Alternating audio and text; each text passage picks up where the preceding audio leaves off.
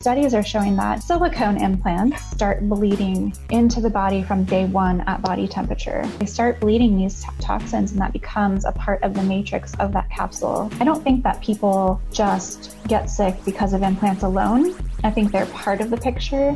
I think that there are multiple other things that are factors, and we have to consider all of those things. When it came to eating and dieting, I couldn't do it. I interviewed over 1,000 women and I said, what did you do? Breakfast, lunch, and dinner. What did you eat? How'd you do it? If you want to learn how to lose weight for life through intermittent fasting, burn fat, and break the bondage of food, then this podcast is for you. I'm Chantel Ray, author of Waste Away, The Chantel Ray Way, and each week I have different guests answering your questions. Remember, the thoughts and opinions in this podcast do not constitute medical advice.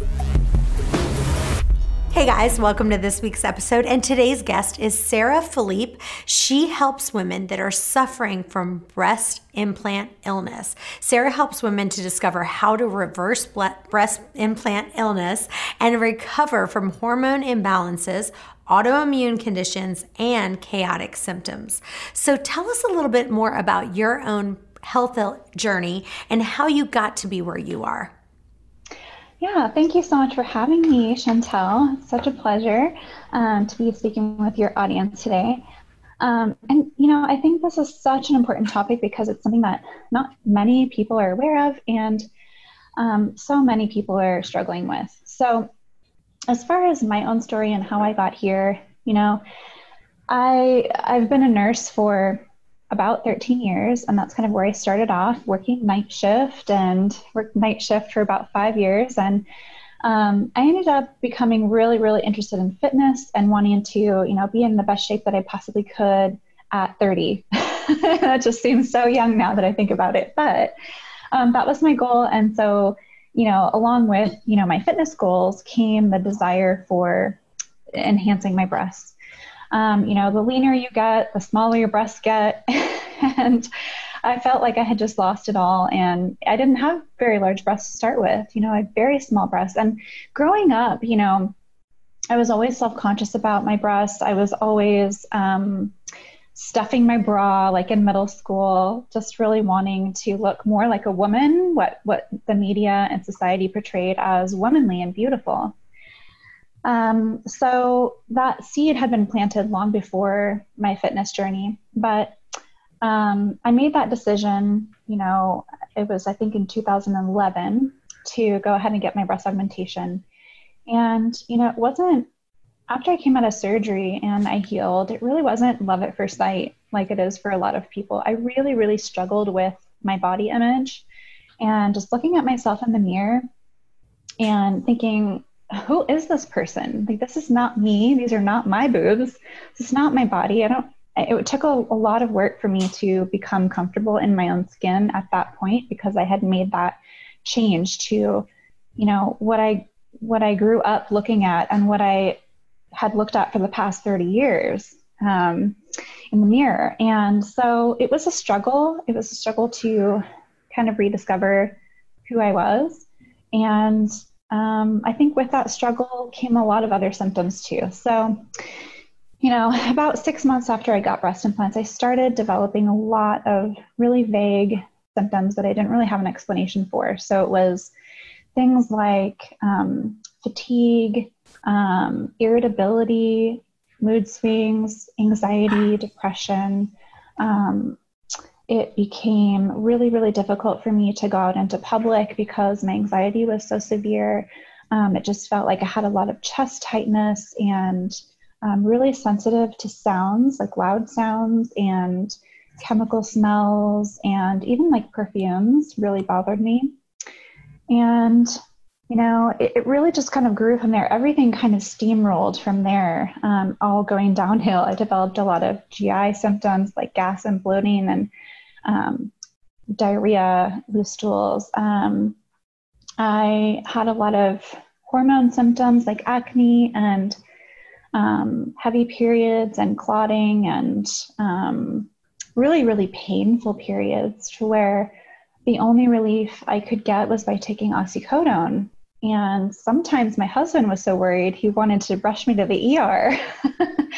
But, I couldn't, I knew as a nurse, they weren't going to be able to do anything for me. So, I didn't put the connection, I didn't connect the two, and, the implants and the symptoms for quite a while. I ended up looking to medical doctors for answers, which, I didn't receive any answers going that route. They did a lot of blood work and never really found any problem. Everything looked quote unquote normal. I knew there's something was wrong and I wasn't willing to accept that as an answer. So that's when I kind of started doing my own research. I figured I probably had Hashimoto's based on my symptoms. So I found a practitioner who would test me for that, and she did. And still, even as a naturopathic doctor, wouldn't acknowledge that I had Hashimoto's, even though my antibodies were in the 500s. So it took a little bit of searching and doing a bit of research to find someone who would acknowledge that I had a problem. And I finally did, and it became a situation where, I went to her and she agreed that I did have Hashimoto's, and just was treating me with supplements rather than prescriptions. And there was never a root cause kind of analysis as for why I had developed Hashimoto's. And so that wasn't good enough for me. I wanted to know the deeper reason why, and I wanted to be able to reverse it. So that kind of, from that point on, that was like my turning point of really wanting to dig deeper and figure out what was truly going on in my body. Because, you're not born with these things. They develop over time for a reason. Everything happens for a reason. And so that's where I became very interested in more of the functional medicine world, and came across functional diagnostic nutrition through Reed Davis. And I decided that I was going to go through his program as a practitioner so that I could learn, all I could about my body and what was going on at the deeper root level. And then hopefully, if I'm able to figure myself out, then be able to help other women as well. Love that. Yeah. And so that's kind of when I discovered more of my pain to purpose. That's kind of when it all started, was developing all those symptoms. And I did discover a lot. I discovered I had SIBO, I had candida overgrowth, I had heavy metal toxicity, I had Lyme disease, I had parasites, I had endometriosis, all kinds of different things going on, not just the autoimmunity.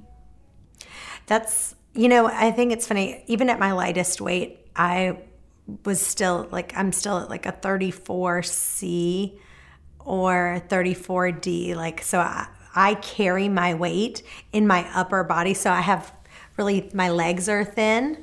And so where I carry my weight is really in my chest. And so I've always wanted smaller breasts instead of bigger breasts. You always want what you can't have, right? So how is your Hashimoto's doing? Are you taking any thyroid medicine now for it? No, I'm no longer taking any thyroid medicine. So the rest of my story really is that, as I was going through my FDN practitioner training program and discovering all these things about myself, my mentor actually suggested at that point, maybe you should look into getting your breast implants removed. And there was just nothing online at that point. There was no information, no Facebook groups, nothing. And so it was really based on like a gut instinct. And I started believing that this was probably the issue. And I found Dr. Susan Kolb's book. What is her book called? I have it right here. The Naked Truth About Breast Implants. And, it was me to a T. Everything I read in there was my story in her book. So, at that point though, I was just not ready. It wasn't like the timing just wasn't right. I wasn't ready to make that choice and that leap of faith, given the fact that no one else was talking about it. And risk, going through another surgery and wasting all of that money to then potentially not get better.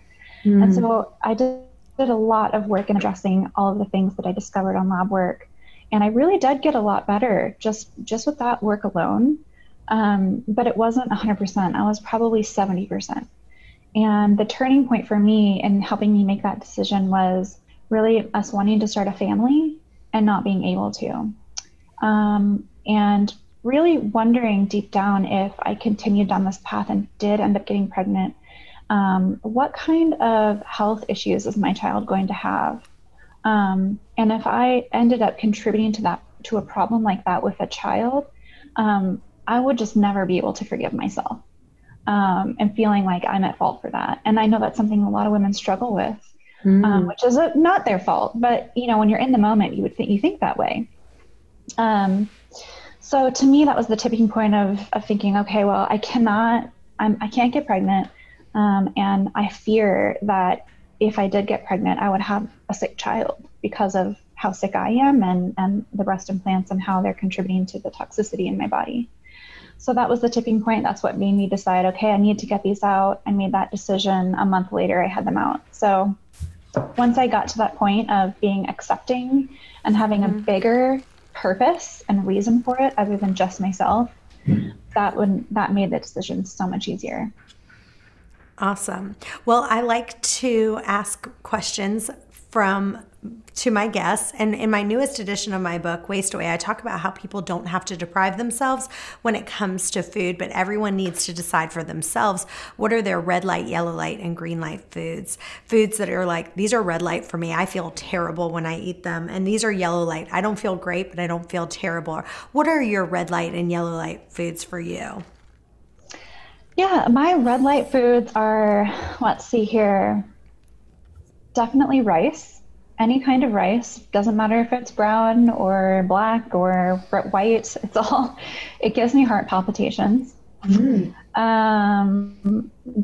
I stay away from all of the time because, of my history of autoimmunity, and I know that gluten can be a contributing factor to that, and because of the fact that it's just not the same wheat that we used to have decades ago. It's so different than it used to be genetically, and it's sprayed like crazy with Roundup, and that just destroys your gut microbiome. So for health reasons, I don't consume gluten, although I don't feel that it really I have any kind of reaction to it. I always avoid soy because of its ability to imbalance, the balance between progesterone and estrogen. And the fact that it's so genetically modified as well. I always try to avoid refined sugars and just like the general junk foods. Those are always reds for me. Yellows are foods I would consider, having on occasion, but don't have all the time. So that could be things like gluten-free, crackers or something like that, or some kind of paleo treat, where the sugar may be like honey or maple syrup, and then sweeteners like that, like I just mentioned, honey and maple syrup, things like that. I have on occasion, but not all the time. And I also like to ask all my guests, what did you eat yesterday? When did you eat it? That sort of thing. So let's talk about yesterday. Yeah. So every day I wake up at 6. I have my kind of morning ritual of having an espresso with whole milk. And I have that while I play with my dogs. That's kind of my start to my day. And then I usually do a little yoga and some meditation. And I get myself ready and get working. And I generally have my first meal not until about 1 or 2. And so I practice intermittent fasting every day, even on weekends, I would say.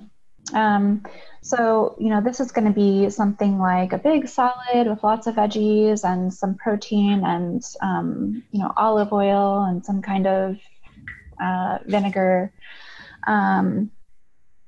Or it might even be like more of a European style lunch where I'm having imported naturally cured meats and cheeses, some kind of salad with shredded Brussels sprouts and broccoli and olives and maybe some kind of nuts and olive oil and red wine vinegar. So I try to be heavier on the fat side of things, a little bit more moderate with protein, and then low on carbohydrates.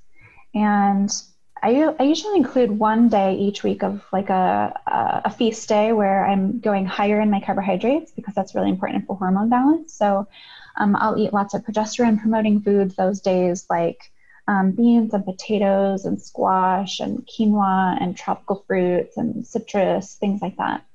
And so I tend to do a lot more of that actually when I'm in luteal phase, because that's the time when you really want progesterone to be high. I'm so excited that my second edition book came out, and I've added a ton of new content with actual transcripts from a bunch of thin eaters that I interviewed. Go to Amazon or go to ChantelRayWay.com and you'll get a bunch of free gifts when you buy the book. We also have a new video course featuring all the thin eaters coming out, so go to ChantelRayWay.com for more. If you're wanting to take yourself to the next level, everyone needs a coach. Every professional player has a coach. We want to come alongside you and help you in your journey. Go to ChantelRayWay.com/coaching. Now back to the show. So talk about the luteal phase just a little bit for listeners who don't know what that is. Luteal phase is the period of time after ovulation when you're producing a lot more progesterone. So you're building that uterine lining. It's typically day 21 through 28. So it's that week before your period where your progesterone is much, much higher than your estrogen, and you're building that lining for a potential pregnancy. Well, you're craving more carbs than anyway. I mean, anyone who is still in their menstrual cycle would tell you, you know, the week before my period, what am I craving? More carbs, more sugar. You're craving it anyway, so you'd be listening to your body. Exactly. Well, so you start your eating window around 1. What time do you end your eating window? I usually have about a 5-hour eating window. And I only eat twice. So I don't snack. I don't grab a handful of anything and here and there.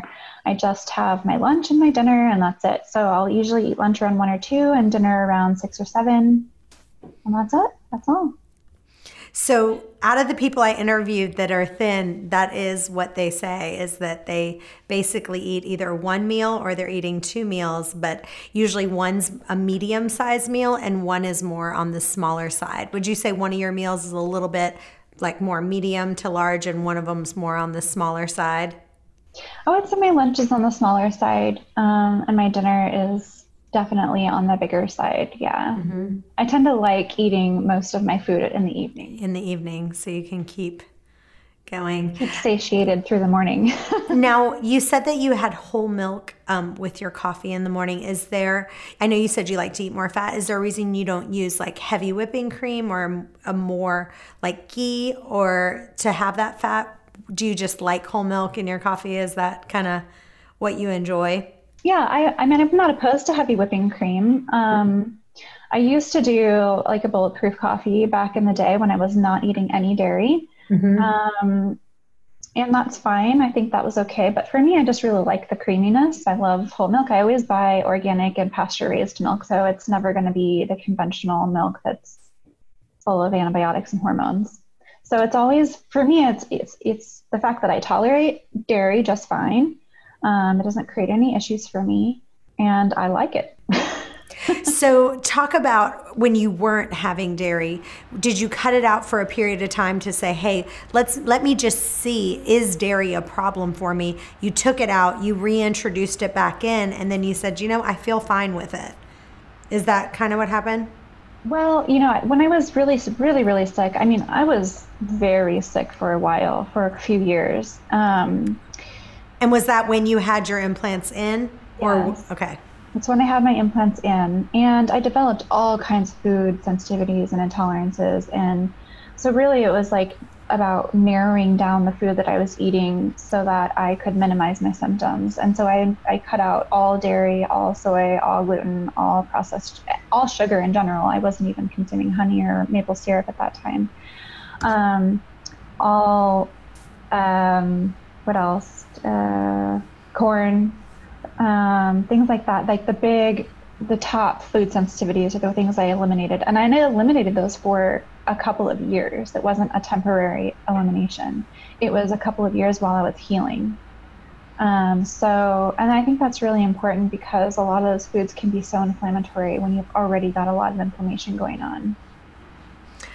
All right. Well, instead of reading the questions today, because they're so similar, they're kind of asking the same thing over and over. They really boil down to two main questions. And so I'll kind of summarize that. The first question is, if someone's saying, hey, I do want to get implants, but I want to know the safest kind to get. And so in your opinion, are there any safe implants that you can get on the market today? So this is always a tricky question because there's different types of implants. There's saline and there's silicone, and then within those two, there's also smooth and textured. So silicone implants are not only comprised of silicone, but actually an additional like 40 different chemicals and heavy metals used in the manufacturing of these implants. And so, that poses a huge problem, not only as just a foreign body being in your body and your immune system sees that and reacts to it and wants to kind of wall it off. And so it creates that capsule. It also is, so it's that foreign body stimulating the immune system, and it's the level of toxicity that they bring to the table. And that's really a very complex level of toxicity because studies are showing that these implants start bleeding, and we call that gel bleed, into the body from day one at body temperature. So as soon as they go in your body and they heat up to body temperature, they start bleeding these toxins, and that becomes a part of the matrix of that capsule. And then they can get into the lymph and they can start traveling throughout the body. So very, very complex level of toxicity there. That's the reason for a lot of people's symptoms. But then with saline implants, they're made with the same silicone shell that silicone implants are made out of. So you still have silicone exposure.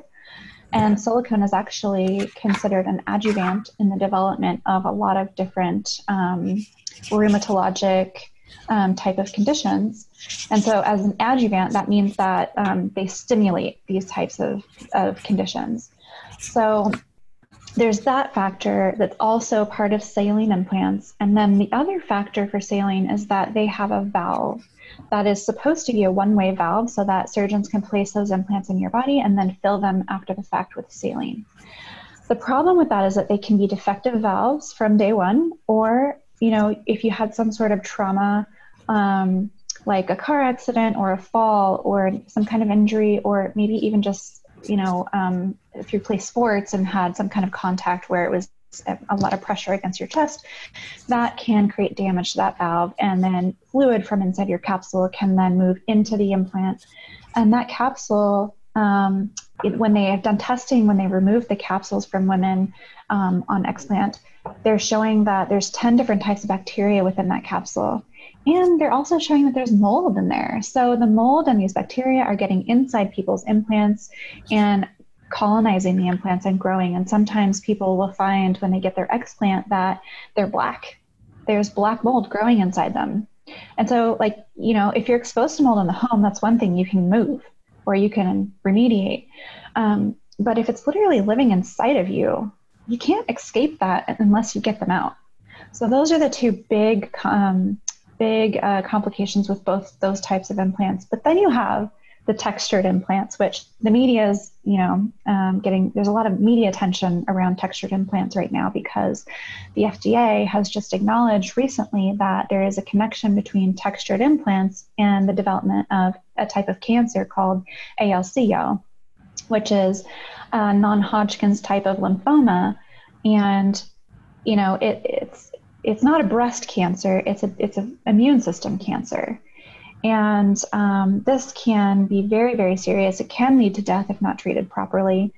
And the treatment is to get those implants out. Mm. So it's more localized within the shell, between the shell and the implant, or not the shell, excuse me, the capsule and the implant. Develops a lot of inflammatory fluid there, which has cancerous cells. So, if that were to leak out, that can definitely travel throughout the lymph nodes and go out through the entire body. So very, very important to have, if you have textured implants, to really consider that that fact. And then another question is that someone who wants to get her breast implants removed, but she feels like she doesn't want to end up with loose, saggy skin. Yeah. And saggy boobs. So there is an option of doing a lift at the same time, and a lot of women do that, and they have beautiful results. I personally, I've never breastfed. I've never really had any stretch marks on my skin, so my surgeon took a look at me and said, I don't think you're going to need a lift. Let's just explant you. So that's what I did, but there is an option for fat grafting as well. And that's where they can take fat from other parts of your body and inject it into your breast tissue. And then there's other techniques. So there's the fat flap technique, where they can literally take a piece of fat from underneath your breast tissue or in your armpit and basically turn it around and make it into a breast. So, there's other options for filling out that skin. There's that fat grafting or fat flap technique, and then there's the lift. And then the last question is really just about someone saying, like, if you have breast implants and they leak, but you don't necessarily know that they're leaking, what can you do to, without having to fully go into surgery, find out if they are? So if you think they're leaking, I would say, there's MRIs. MRIs can take a look and see if you have a rupture, but, there isn't really any imaging that's flawless. So there are times where people have had false positives for a rupture, and there are a lot of times where people have false negatives. And so from my perspective, if you think you're having leaking, especially if you have any kind of chronic symptoms, I would get them out. It's really worth your health. It's worth the rest of your life and living the kind of life that you want rather than suffering. So if we take away, the focus on the aesthetics and focus on how you feel in your body and whether or not you're able to do all the things that you would love to be doing and living the kind of life you'd like to be living, and living your purpose, then that becomes far more important than the aesthetics. And that's what happened with me as well. I was very concerned with the aesthetics. And then I took this turning point of I don't really care what they look like. I just need these out because I can't live like this. And sometimes that's what it boils down to for people. Now, did you have the saline filled breast implants or the silicone ones? I had silicone. I had the Mentor, the gummy bear implants. Mm-hmm. And have you seen people who have the saline have less symptoms and less problems when they have the saline filled breast implants versus the silicone ones? Or are you seeing problems? It doesn't matter if it's silicone or saline, you're still seeing problems on both sides. I'm seeing problems just about equally. I would say there are a lot of occasions where someone has gone in for replacement, whether it be with saline or silicone, and they're getting the newest, gummy bear implant, which the FDA has said that it's safe, and more safe than the old, Dow Corning silicone implants. And that's where I'm seeing a lot of people just completely just topple over downhill, head over feet, and that speed, their health just takes a huge turn for the worse.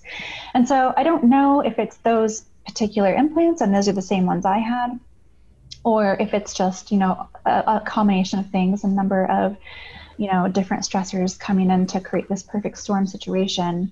And then you're adding another stressful surgery and more implants, I don't think that people just get sick because of implants alone. I think they're part of the picture. I think that there are multiple other things that are factors, and we have to consider all of those things. And the implants may just be one drop in the bucket for why someone develops chronic illness. Well, and I think they say that saline implants, when someone thinks saline implants, they think, oh, well, they're just filled with water. And there's so many more other chemicals that are in it's not just water in there, correct? Yeah. It's the shell that has a lot of other chemicals and silicone. And silicone is so toxic to the body. And that silicone just bleeds right into your body from day one. Like I said, same thing with the silicone implants. It's the same with the saline implants that have the silicone shell. And on top of that, like I said, the saline becomes a breeding ground for bacteria and mold, because bacteria and mold like dark, damp places. And so it becomes like a petri dish. Yeah. Awesome. Well, thank you so much for coming on the show today. Where can listeners go to follow you and your work? Lots of places. So we have a Facebook support group. It's a private group. It's called Reversing Breast Implant Illness with Sarah and Diane. And Diane is my partner. And I have a website, reversingbreastimplantillness.com, and also Instagram, same name, Reversing Breast Implant Illness. So those are all the places you can find me and read a lot more information about breast implant illness on my blog, and, get the advice and support from thousands of women. Awesome. Well, if you have a question that you want answered, go to questions@chantelrayway.com. We'll see you next time. Bye-bye. Hey guys, thanks for listening to today's podcast. If you enjoy the podcast, it would mean the world to us for you to leave a review on iTunes to get this podcast out to others that may have the same questions that you do. And as always, if you have a question that you want answered, email those to questions@chantelrayway.com. Thanks again, and we'll see you next time.